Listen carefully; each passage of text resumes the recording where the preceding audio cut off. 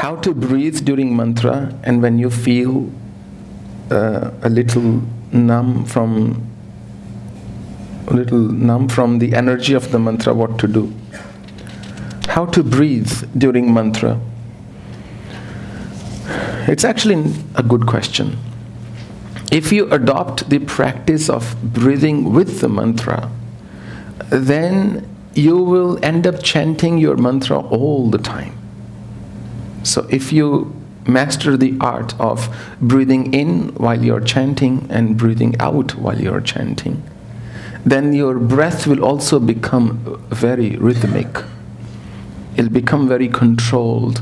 And if your breath is regulated, more than half the diseases in human body will not occur. So breathe in while you're chanting, and breathe out while you're chanting. If you can do inhalation while doing one full, then good. Otherwise, breathe normally, but try to breathe when you start chanting the mantra. I'm not saying you practice this while you're using beads as well. It'll be too much. You're counting beads, you're breathing, you're chanting, recalling too much. So just take it easy. When you're not using beads, inhale when you're chanting the mantra. My question is, why is spirituality, mantra sadhana are predominant in India, Nepal, Tibet, and not other Western and European countries?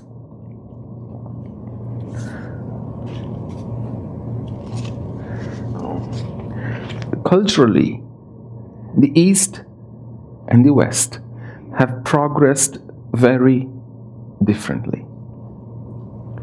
In the West, in US, for example, people didn't start brushing their teeth until 1905.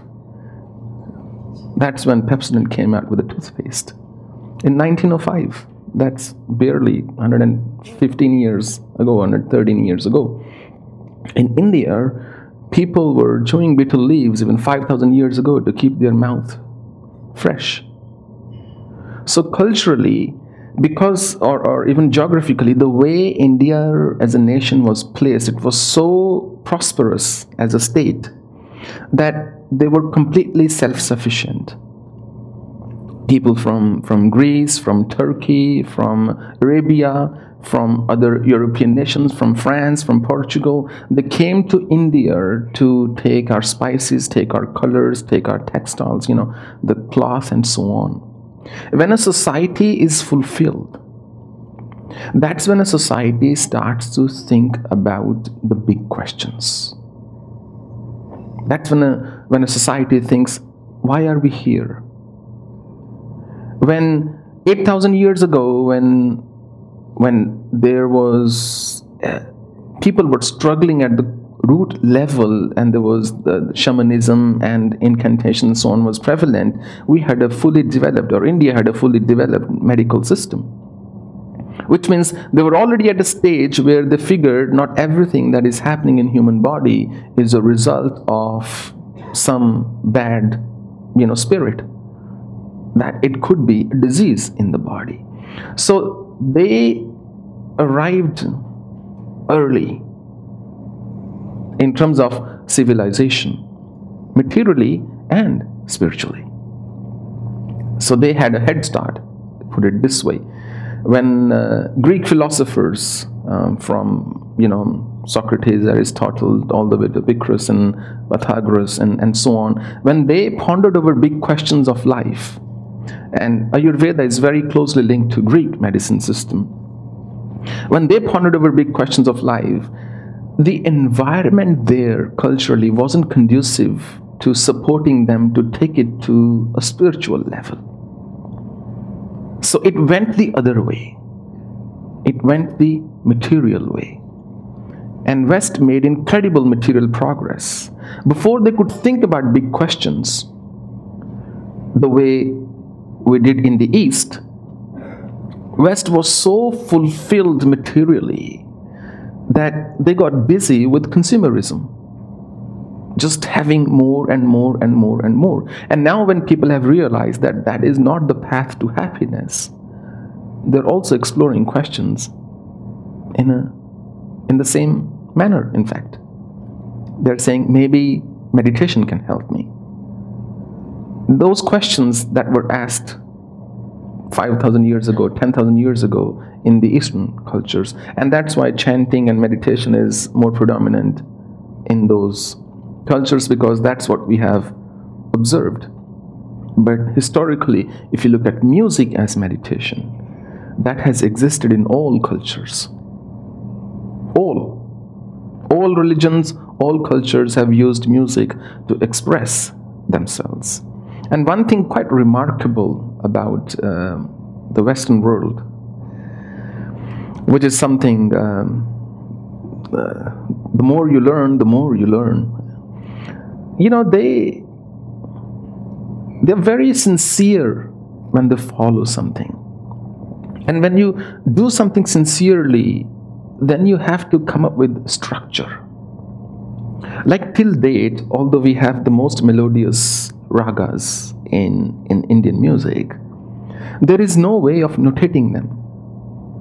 I cannot write down a raga. I can write down the swaras, the notes, but I cannot write down the pitches or the duration of the notes, whether I'm playing staccato, legato, soft, flowing, and whatever. I can do none of that. If I write down a raga and give it to you, you have to listen to me first to be able to know how to sing it.